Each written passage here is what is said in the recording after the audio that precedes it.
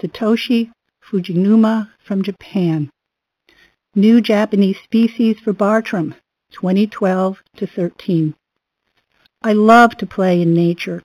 When I come across something unique in nature, I wonder, what is that and why? I am overjoyed by finding something I had never seen before, and I am stimulated with intellectual curiosity. I create my pieces using, what is this and why, as inspirations. I make things that don't exist, yet you will think my pieces could exist, or that you have seen them somewhere before. This is what I mean by the term biomimetic expression.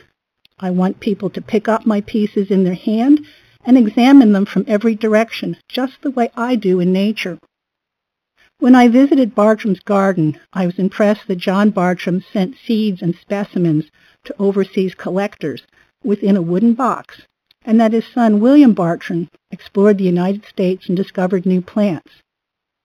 My exhibition piece represents a present from a collector friend living in the Far East, Japan.